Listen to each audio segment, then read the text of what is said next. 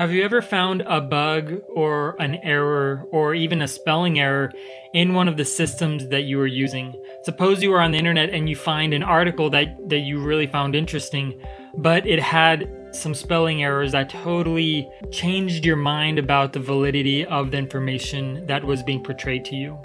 In healthcare analytics, you will see this more often than not in systems that are being used, that there are bugs that are just rampant across an entire system that many people use. And it makes me, as a user, question the credibility of the system I'm using when there is a bug. And this could be something as simple as a spelling mistake, a calculation error, etc. You are listening to the Healthcare Analytics Podcast with me, Caleb Loya, and Tatsuya Murao, who works behind the scenes tirelessly to make this podcast happen.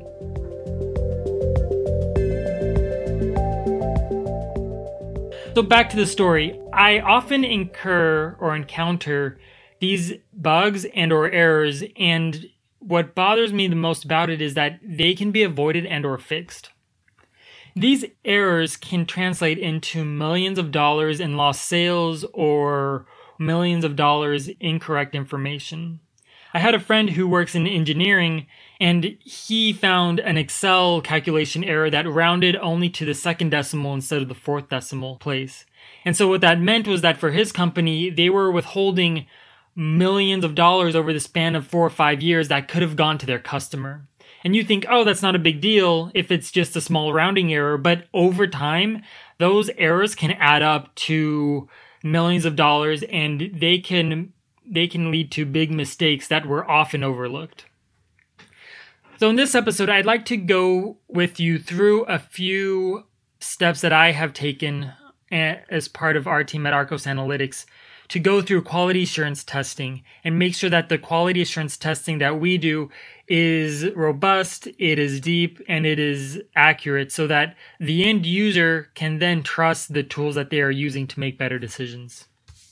The first thing is that you need to make sure that your product meets its highest standards. And in order to do so, you need to make sure that every step along the way is tested. Because if you don't test at every milestone or at every feature, then once you compose them all together, then you don't know which parts need to be tested and which parts don't. And so as you are working through a project and as you are leading an analytics project, you need to make sure that testing is done at every step. Because if not, you can get to the very end of the project and not know where your bugs or fixes need to be. And at that point, it takes a lot of digging to make sure that that happens.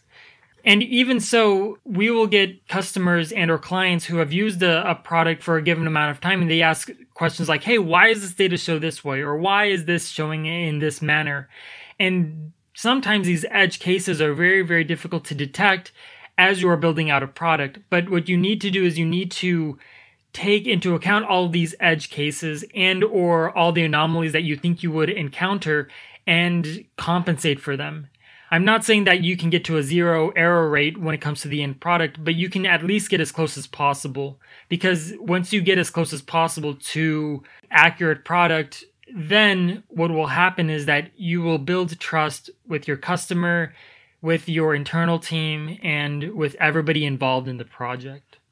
There are 2 categories of QA testing that I would like to emphasize in this podcast. The first is front-end feature testing.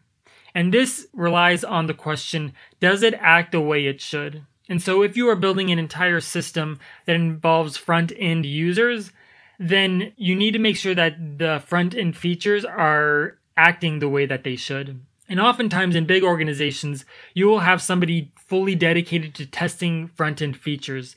And that will be their entire role within the company, is testing to see, does this feature act like it should? Why not? And then dig into the reasons why. And so that's really simple, is does it act the way it should? And a user will know that more often than not. Or somebody who's testing it should put themselves in the shoes of the user to then make sure that the tool that they're using is acting the way that it should. The second is what we in analytics most likely rely on and or make sure is at the highest quality. So the first is front-end user testing. Then the second is data accuracy testing. And this answers the question of, is this tool showing the correct information? If the tool is showing the correct information, then it can be trusted to make better decisions. And so if you have a report that you are looking at, you want to make sure that the information that you are looking at is near perfect. Because if not, then how can you really rely on this to make better decisions? And in finance, in analytics, in healthcare analytics specifically, you will have cases to where you look at a specific report and you will say, hey, does this make sense? Does this data jive? Are these numbers actually reflective of what I'm seeing out in real life? And if so, then you can look at that report on a daily, weekly, or monthly basis and make key decisions. But if every time you look at the report, you see that a number is off, or a decimal isn't in the correct place, or if a spelling error shows up when it didn't before. If all of these things happen, then any leader that is looking at a report or a piece of information will then question that piece of information. And this kind of data accuracy problem is very, very frequent when it comes to using Excel for reporting. And the reason why is because Excel requires at least a minimum amount of manual effort to get the end product out to a leader or the user. And so you will have somebody who spends 4 or 5 hours trying to develop a report that requires them to make specific calculations and drag and drop different information and different pieces of data into a specific folder or file or whatever else. And all of those steps that it takes to manually make that information available will then increase the error rate, because if somebody knows how to do a report, that's all good and fine, but suppose that person isn't there, then somebody else will need to fill in and know how to do that report. Or there are a given number of situations where I have seen Excel fail because many people are using it and it's fundamentally a manual process. And that's why I recommend using and elevating the level of analytics from an Excel-based platform to something that's more automated, that uses a database and uses data visualization tools and uses data pipelines.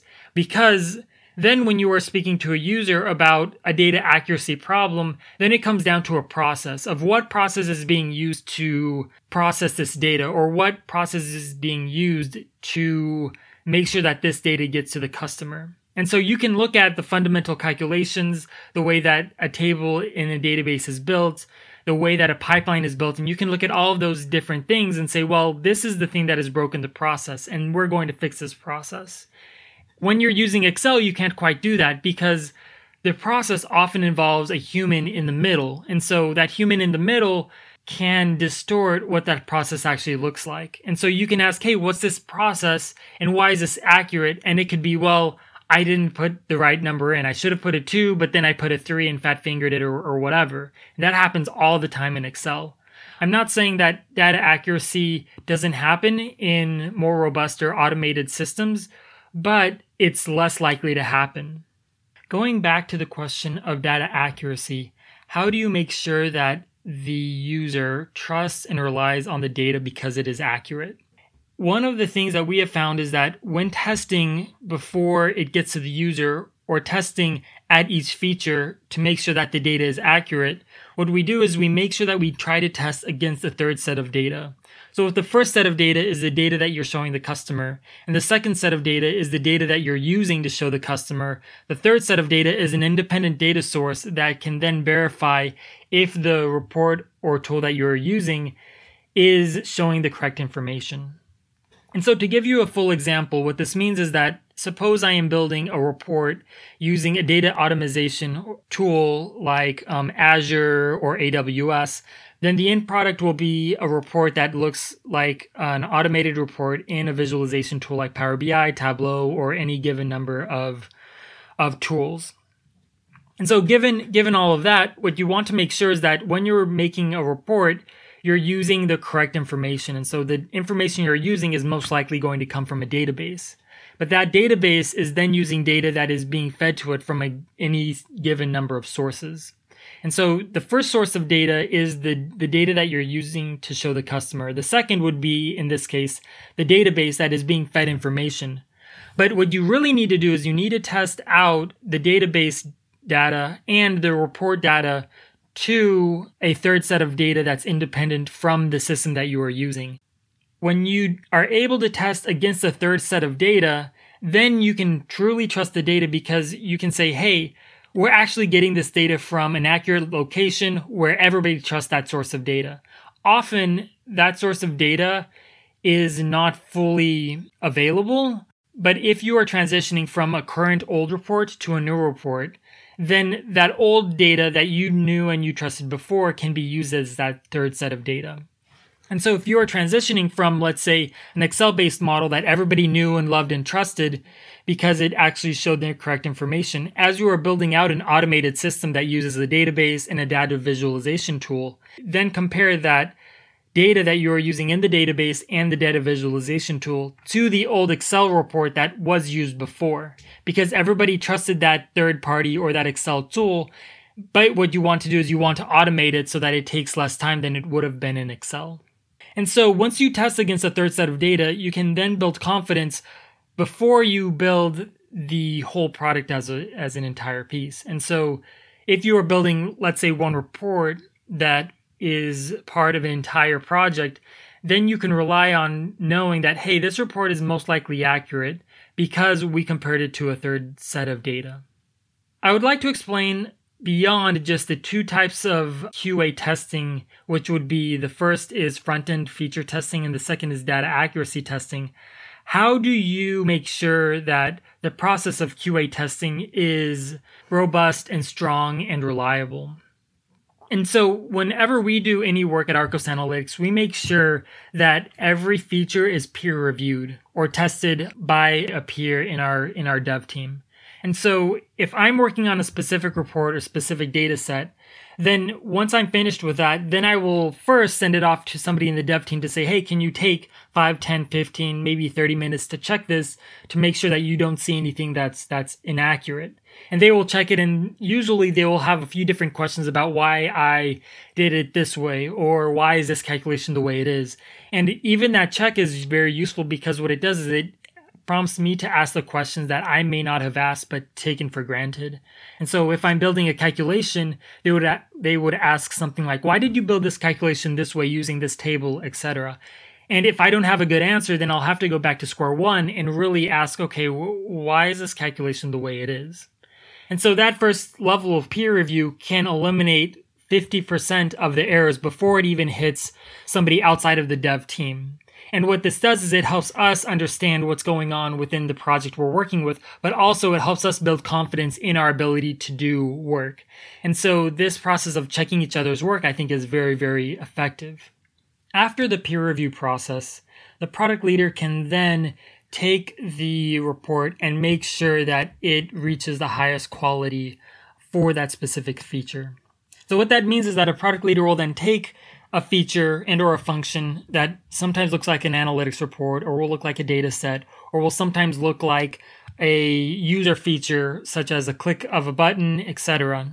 And they will then go through a series of steps that allow them to make sure that the feature and or function that was developed is 100% accurate and works as it should. And there are a few different ways that I have seen this done, but one of the most effective ways is to go through a process to where you check to make sure, first of all, that everything works as it should. And so all the drop downs, all the features as far as clicking is concerned, all of the different front-end user things work as at the front end. And so this could be filters, this could be search bars, this could be a given number of things. And so that's the first thing that I would check. After that, then you need to make sure, more importantly, that the data and information that is being used is 100% accurate.